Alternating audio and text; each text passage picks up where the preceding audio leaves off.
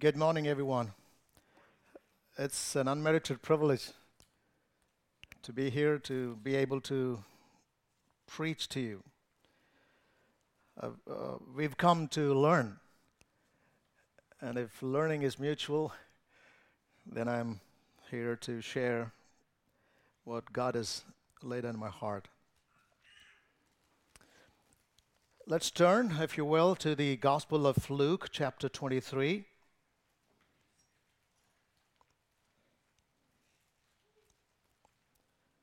Verses 33 through to 43. Luke chapter 23, I'm reading from verse 33. And when they came to the place called the Skull, there they crucified him and the criminals, one on the right and the other on the left. But Jesus was saying, Father, forgive them, for they do not know what they are doing. And they cast lots, dividing up his garment among themselves. And the people stood by looking on. And even the rulers were scoffing at him, saying, You saved others. He saved others. Let him save himself if this is the Christ of God, his chosen one. And the soldiers also mocked him, coming up to him, offering him sour wine, and saying, If you are the king of the Jews, save yourself. Now there was also an inscription above him, This is the King of the Jews. And one of the criminals hanging there was blaspheming him, saying, Are you not the Christ? Save yourself and us. But the other answered and rebuking him said, Do you not even fear God, since you are under the same sentence of condemnation? And we indeed are suffering justly, for we are receiving what we deserve for what we have done. But this man has done nothing wrong.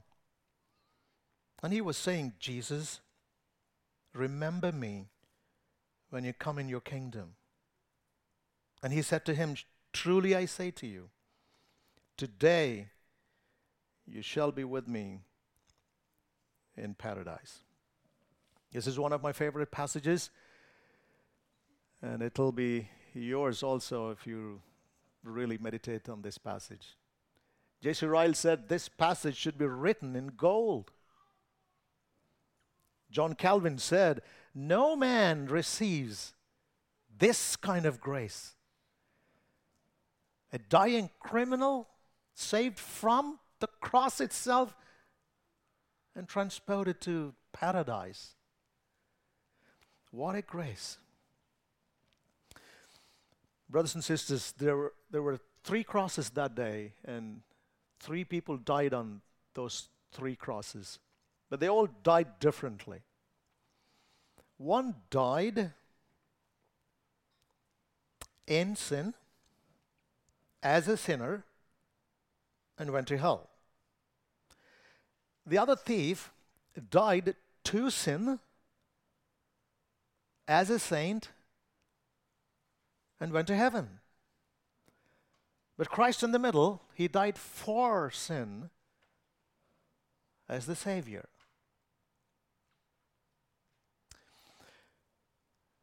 The whole world is represented there by these 2 thieves. There are only 2 sides to Christ. Jesus in Matthew 12:30, he said, If you're not with me, you're against me. There's no middle ground.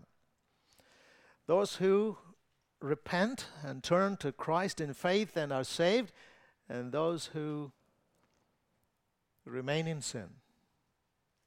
Only 2 kinds. It would do enormous good to us to examine ourselves as to which group we belong, because there is no other choice. Have we died to sin? Friends, there are only 2 ways to die. In sin and in Christ. Jesus in John 8, he says, If you don't believe that I am He, you will die in sin.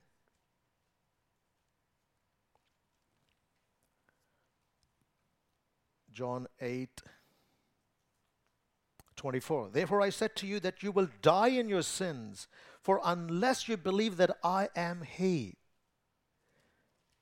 you will die in your sins. So a lot of people die in their sins. Those who believe in Christ also die, but they die not in their sins because their sin is paid for in the finished work of Christ on the cross. So those of us who are believers, when we die in Christ, in the Lord. Revelation 14:13 says, and I heard a voice from heaven saying, write, blessed are the dead who die in the Lord from now on. There are only two ways to die: in sin or in the Lord. Blessed are those who die in the Lord.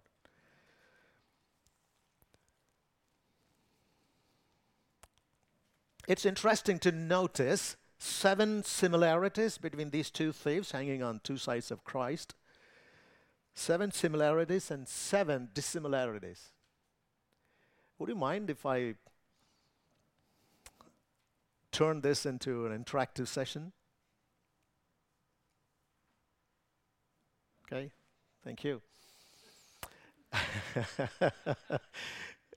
Yeah.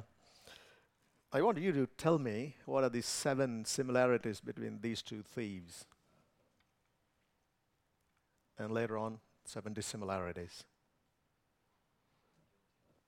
Both were guilty, equally guilty. Okay? And because of their guilt, what were they facing? Second similarity. Yeah, both were dying in punishment. Both were being crucified. Okay. Third similarity.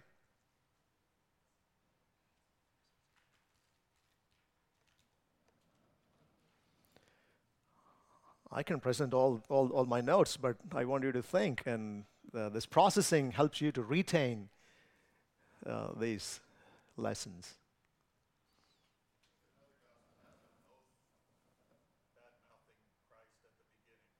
Wow, yes.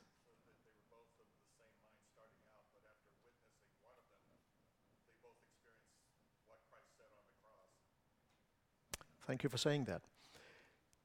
Both Matthew and Mark say in their Gospels that both reviled Christ.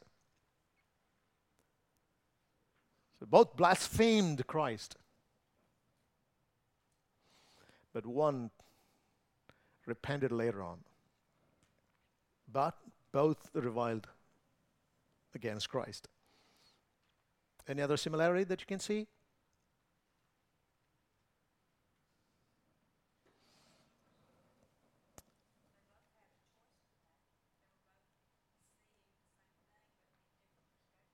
Excellent, excellent. Have you seen my notes before? Have you seen my notes? Both had equal access to the Savior. Both were equally nearer to Christ. Think about it. The one who repented was not closer to Christ than the other. Both had access. And as you said, another similarity is both saw and heard firsthand all that happened there. The unrepentant thief was not deaf and blind. He also saw and heard all that happened, but 2 different responses. Another similarity.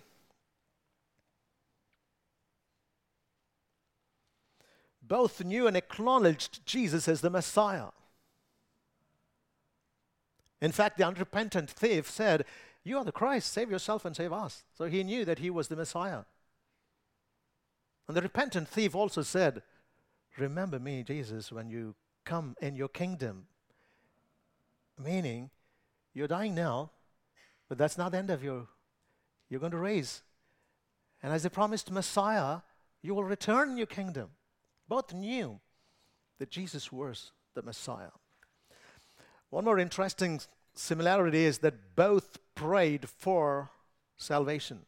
In fact, the unrepentant thief is the one who prayed first. In his own words, he said, 39, "Are you not the Christ? Save yourself and us." In other words, he said, save us. He prayed for salvation. And even the repentant thief ultimately said, "Jesus, remember me, or have mercy on me when you come in your kingdom." So both prayed for salvation and mercy. Have you gotten all the 7? I want you to be able to reproduce all this at home when you discuss the sermon preached. Let me read my notes. Both had equal access to the Savior and they were equally nearer to Christ. Second, both saw and heard all that happened. Thirdly, they were equally wicked and in need of forgiveness. Fourthly, both were dying in punishment, hanging on the cross, in pain, excruciating that is. But even then, one would not yield to the gospel, even while dying a death on the cross. Some people are like that. They would rather blaspheme and die in pain than repent and trust in Christ. Fifthly, both insulted Christ and blasphemed him. Sixthly, both knew and acknowledged Jesus as the Messiah. Seventhly, both prayed to Jesus for salvation. Yet, one went to heaven, the other to hell. Why? We need to see the similarities. In spite of these similarities, they had two different eternal destinies. Can you tell me the differences? The similarities? Only one acknowledged his guilt. Absolutely. One acknowledged his guilt, the other didn't. Perfect. What else?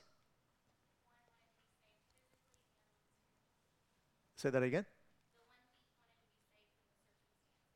Yeah, what? Oh, yeah?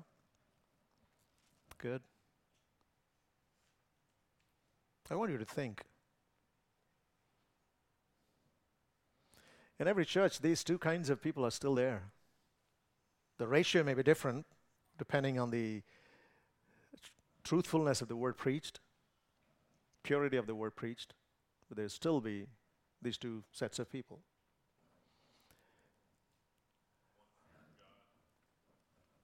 One feared God, and the other didn't. Excellent. What else?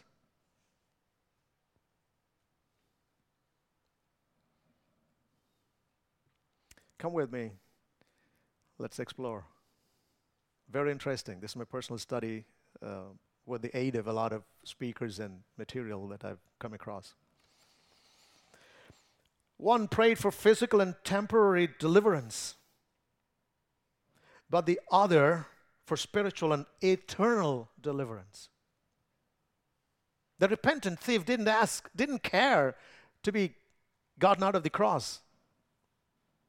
But the first unrepentant thief who prayed, "Save us," was only concerned about getting out of the painful cross.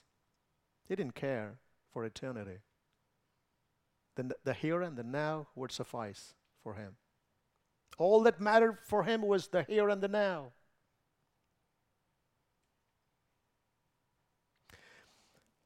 The repentant thief knew that he would anyway die, even if Christ brings him down from the cross. Ultimately, we all die. So what's the big deal in getting delivered temporarily? Friends, You tell me, why do people go to hell? Because of their sickness or because of their sin? What should be taken care of? Poverty, sickness, temporary problems, physical limitations? No. Even if Christ had brought both of them down from the cross, that would be simply momentarily help. All that matters is eternity. Both prayed. What are we praying for? You know, charismatic movement is thriving in India because these preachers promise health, wealth, and prosperity. People simply want to be healthy and wealthy. They don't care for eternity. The second dissimilarity between these two thieves hanging on both sides of Christ, one prayed with derision and contempt. He said, "Are you not the Christ? Save yourself and us." Why should Christ save them who were blaspheming him?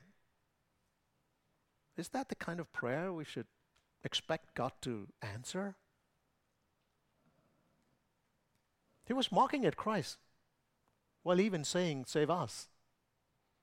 It's like a thief asking another thief who is well connected, highly influenced, asking him, "Hey, when you get out of this jail somehow, think about us also.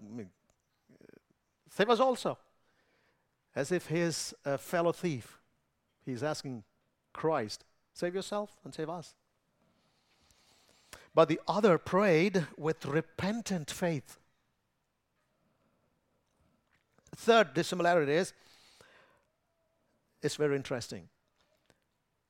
One said, "Save us," but the other said, "Remember me." He personalized it. Friends, there's no corporate salvation. Salvation is personal. You have to breathe your own breath. You have to take your own medicine. You have to repent for yourself and you have to trust for yourself. There's a misnomer among Christians. We are born Christians. There's nobody who's born Christian. We are born sinners. Nobody's a born Christian. It's a matter of personal, repentant faith in Christ that saves people. Not because we are born in a Christian family. Are we saying, "Save us"? Or are we saying, "Save me, a wretched sinner"? One prayer was rejected while the other was answered. Jesus simply didn't care, the first prayer. "Are you not the Messiah? Save yourself and send us." Save yourself and us. No answer.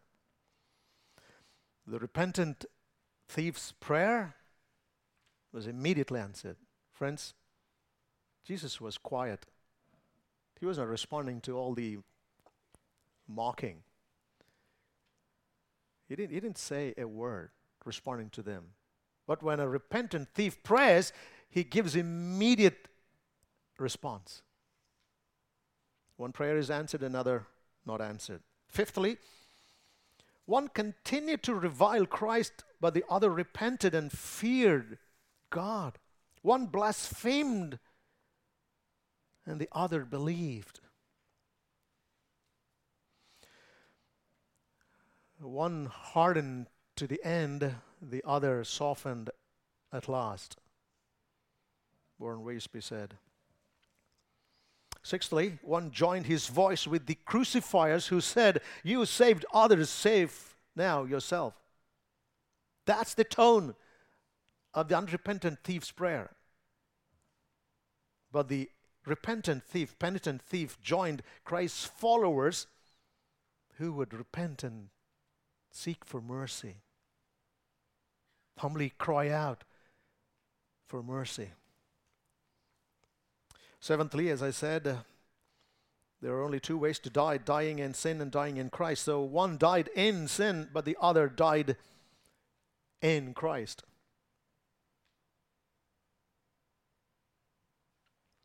Have you ever wondered how the repentant thief all of a sudden stopped blaspheming Christ and trusted Christ?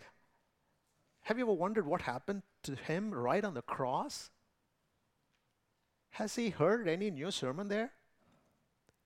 Has he seen any miracle there on the cross? What must have happened? Have you ever wondered? By the way, how is a sinner saved? What it takes to for a sinner to be saved? Say that again, brother. Absolutely. I love John 6, where it is repeatedly said, unless the Father grants, no one comes to the Father. And no one comes to the Son unless the Father draws him. Yeah, so it is the miraculous work of the Lord that brought about immediate, instantaneous conversion in this thief who was equally blaspheming Christ until then. My question now is, from a human perspective, what does it take for a sinner to be saved?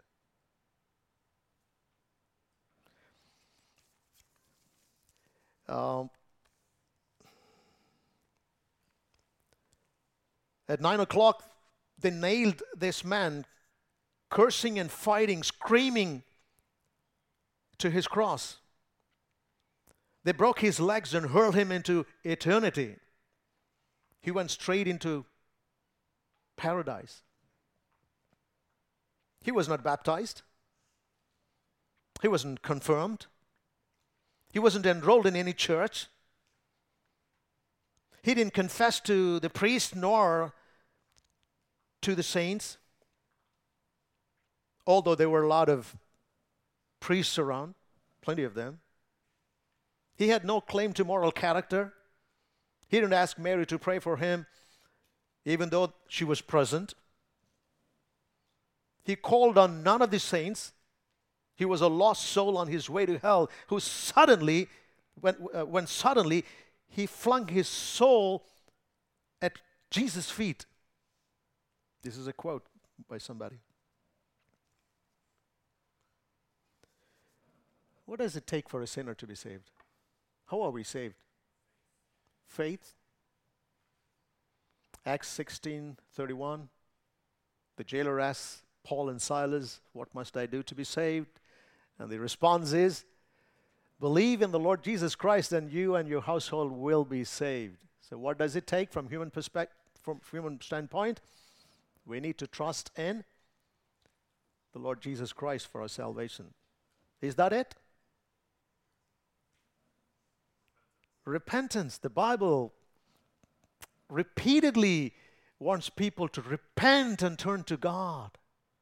The first message of God, of Christ, and the continual sermon of John the Baptist. Repent. Repent. Brothers and sisters, repentance and faith are the twin elements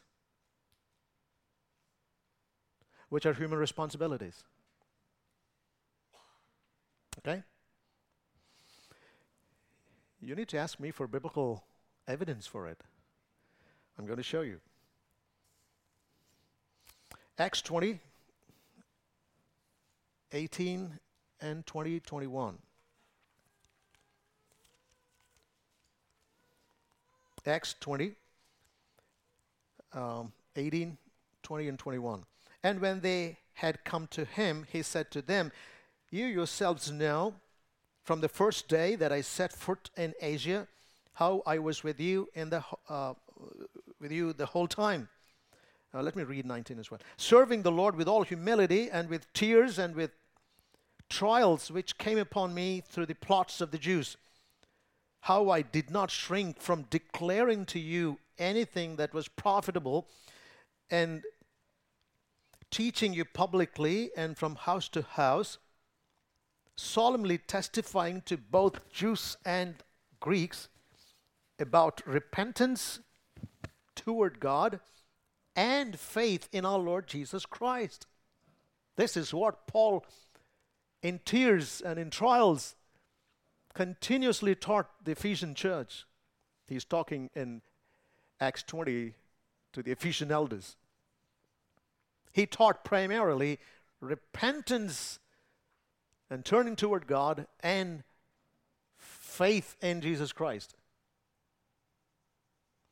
Do you find preachers preaching much on repentance these days? But that's what it takes for a sinner to be saved. One must repent and turn to God and trust in Jesus Christ for forgiveness of sin. No other way. Also, in Acts 26, we see the same twin elements in Paul's testimony before King Agrippa. The Bible repeatedly calls us to repent and trust in Christ for salvation. And I want you to notice that this repentant sinner who heard the assurance of salvation from Christ's own mouth, that day itself he was going to be with Christ in paradise. He was saved. And for salvation, if it requires repentance and trust, this thief must have repented and trusted in Christ. Let's see the evidences of repentance and faith in this repentant sinner, repentant thief. We can see the evidences of repentance in him. First, though he too blasphemed Jesus at first, he turned 180 degrees and not only stopped blaspheming Christ, but also declaring that Jesus was innocent. From insulting Christ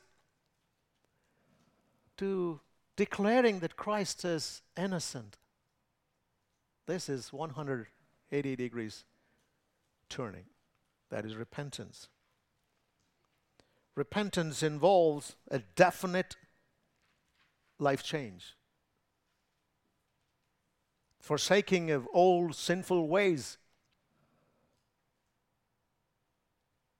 180 degrees turning is you are going away from God, pursuing your sinful pleasures, farther and farther. You're in a rebellious mode. You're running away from God.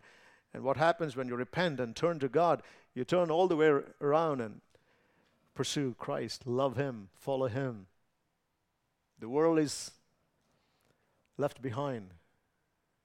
You're pursuing godliness, following Christ. He not only stopped blaspheming, but started rebuking the other criminal for doing so.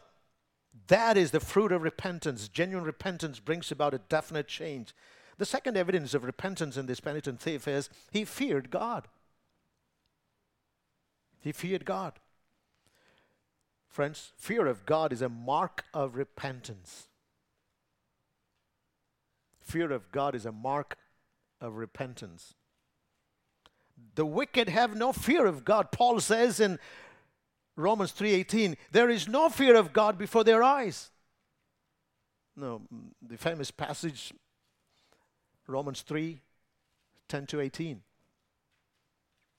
All are sinners. There's not even a single person who is innocent. And he's describing the characteristics of wicked people. And finally he says, there is no fear of God before their eyes. Lack of fear is a characteristic of the unsaved, unregenerate sinners destined to eternal punishment.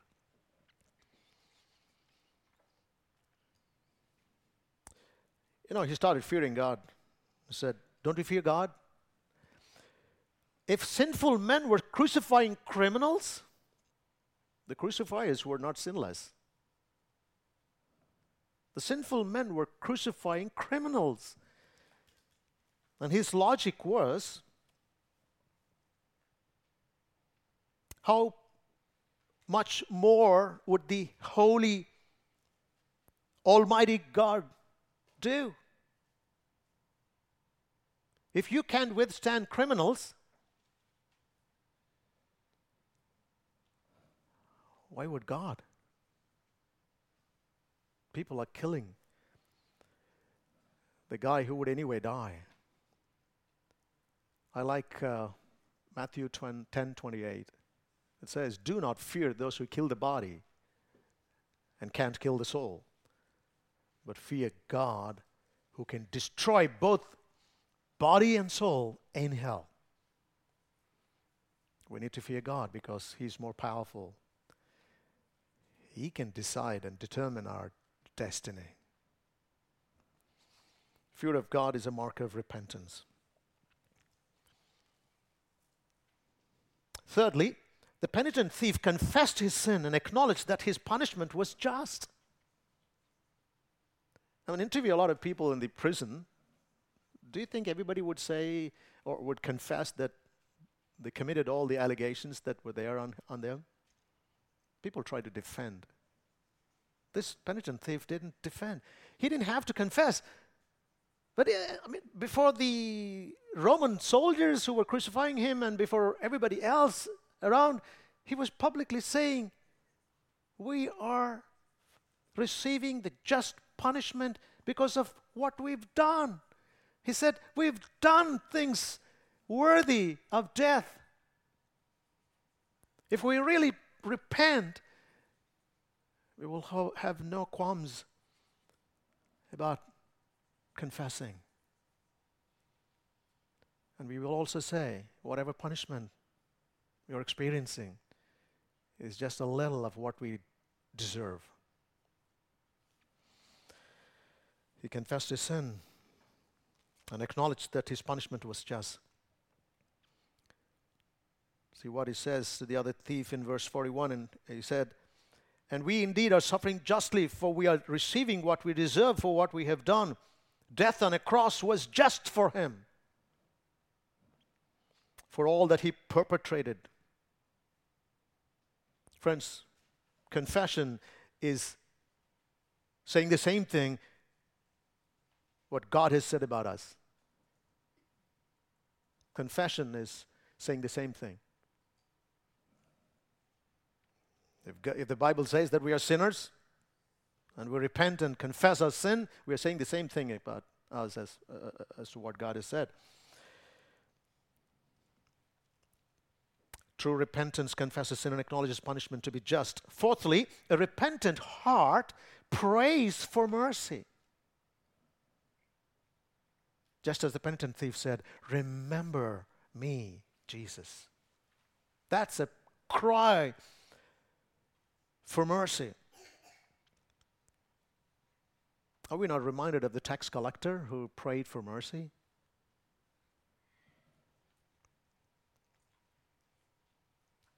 John Calvin said, conversion cannot be separated from prayer.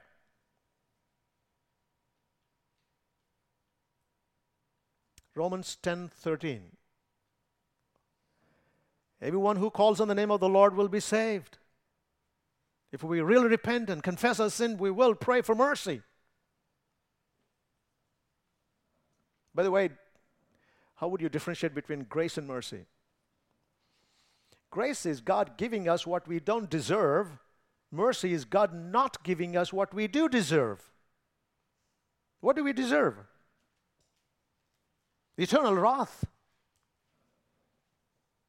but crying for mercy to spare us from the just punishment is what the repentant sinner did. So, do you see the fruit of repentance in this penitent thief? And now we need to see if he really believed in Christ. Let's see. We're going to see the characteristics of true faith in this repentant thief. First, he heard the gospel. How and where and when? God has his mysterious ways of making sure his elect hear the gospel. You know who preached gospel to him? The revilers. They said, "You saved others." So Jesus hanging on the cross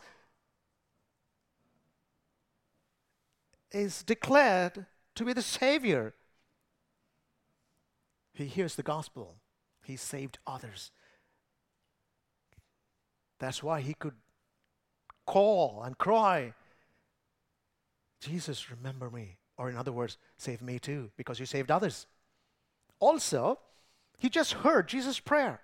"Father, forgive them, for they know not what they're doing." So faith was miraculously generated in this repentant thief's heart that Jesus forgives, and his prayer for forgiveness was a result of Jesus' prayer of forgiveness. So he heard the gospel and responded to the gospel in faith. Secondly, he also believed that Jesus was sinless and so didn't deserve to die. Friends, the death that Christ died on the cross, he didn't have to die, because only sinners should die. The wages of sin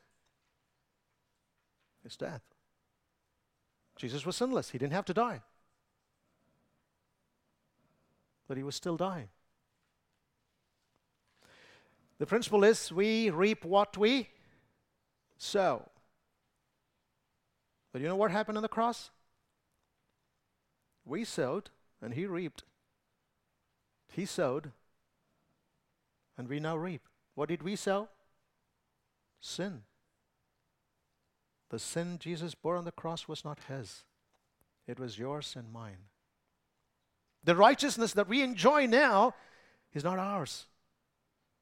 It was Jesus who sowed righteousness, who lived a perfect, sinless life for 33 years, proving to be an unblemished lamb to be slain for the sin of the world. Jesus' obedience was two kinds. Active obedience throughout his life, passive obedience on the cross or during crucifixion.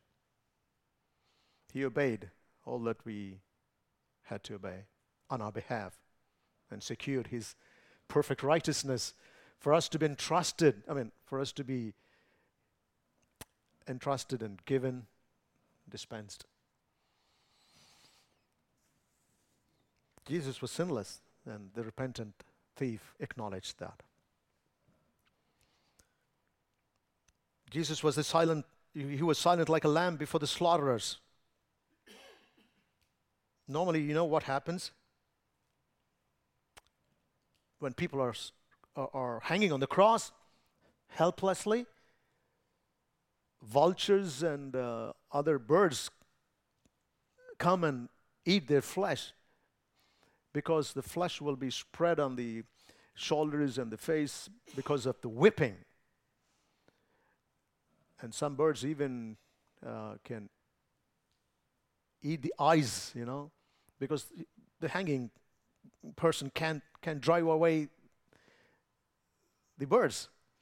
So because of this scorching heat and because of thirst and because of pain, excruciating pain, those who hang on the cross curse people in the worst manner. But Jesus was silent, like a lamb before slaughters. Because for that he came to the world. She was witnessing all this.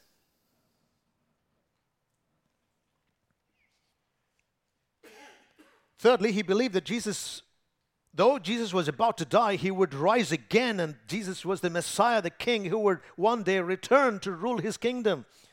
Friends, he had more faith and understanding than all the religious leaders there put together.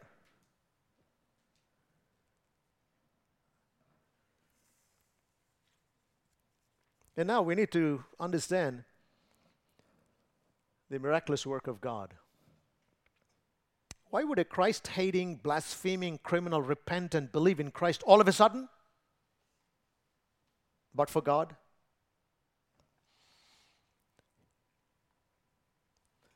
The mind set on the flesh is hostile toward God and unable to please God, Romans 8, 7 and 8. The natural man cannot understand the things of God, 1 Corinthians 2:14, because Satan blinded his mind to the gospel, 2 Corinthians 4:4.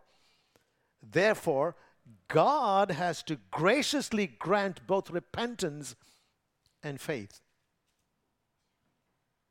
Friends, what God commands, He also provides. Who else can? If God doesn't grant repentance and faith, none of us would be here. Let's see some biblical evidence to establish the truth that repentance is a gift of God, as faith also is.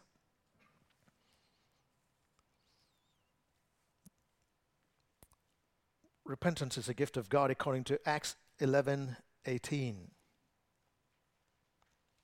Peter is being misunderstood by the Jews because Peter went to the house of Cornelius, the centurion, Roman centurion. But then Peter testifies that even the Gentiles repented. And Acts 11:28 says that God has granted to the Gentiles also the repentance that leads to life.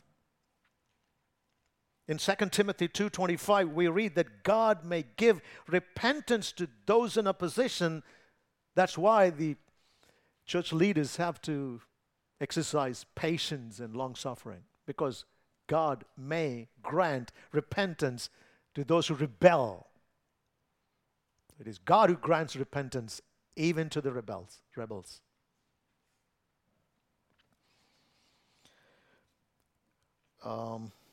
Romans 2:4 says that the kindness of God leads us to repentance. It is God's kindness and forbearance and patience that leads us to repentance. So, who is the author of repentance? Who gives us repentance? It's God. What about faith? Faith also is a gift of God. Philippians 1:29, for to you it has been granted for Christ's sake not only to believe in Him, but also to suffer for His sake. It is given to you to believe. In Acts 18:27, very interesting passage. Acts 18:27, we find Apollos going to Achaia and greatly helping those who had believed through grace. What a beauty that is. They believed not because they were intellectuals, not because they were more genius than others, not because they were more religious than others. They believed through grace. Friends, if we have believed in Jesus, it was because of the grace of God. So repentance is a gift of God. Faith is a gift of God. Friends, conversion of a sinner is the most miraculous and sovereign intervention of God. Oh, how grateful we ought to be for our own conversion. Are we? We need to thank God for the gift of repentance and for the gift of faith. More knowledgeable people, more educated people, are struggling to figure out about the origin of the world. But what about even small children who trust in Jesus? They can easily and clearly and uncompromisingly affirm that God is the creator of the whole universe.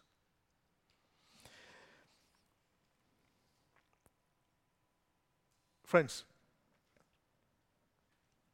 for anyone to be able to rescue anybody from danger, he needs to have the ability and power and also love and concern to use that ability to rescue the person in danger. For you to save anybody, you need to be able and you need to be loving. You need to have both. For a person dying on the cross, about to land up in hell, for Jesus to save him forever, he also needs to be powerful and loving. Jesus is both loving and powerful. I like what somebody said. This is beautiful. I just enjoy reading this. This is the power of Jesus to save. He was in greatest weakness, hanging on the cross. Yet even then he heard and granted a sinner's petition and opened the gates of heaven. This was power. Physically weak, about to die. Some people even die because of the whipping. He is powerful to save sinners, those seemingly about to die physically.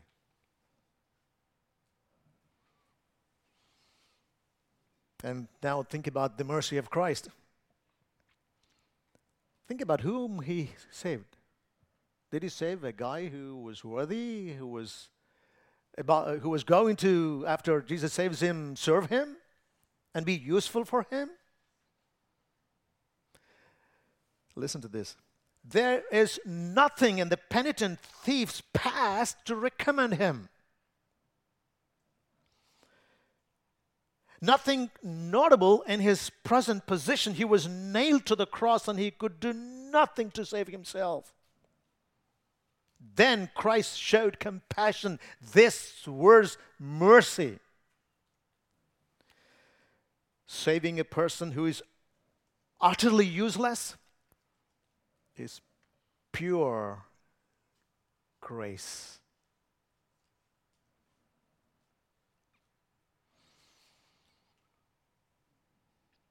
I like this statement. The cross of Christ is the key that opens the doors of paradise. Friends, have you repented of your sins and trusted in Christ for forgiveness? I don't presuppose that everybody who comes to the church is saved.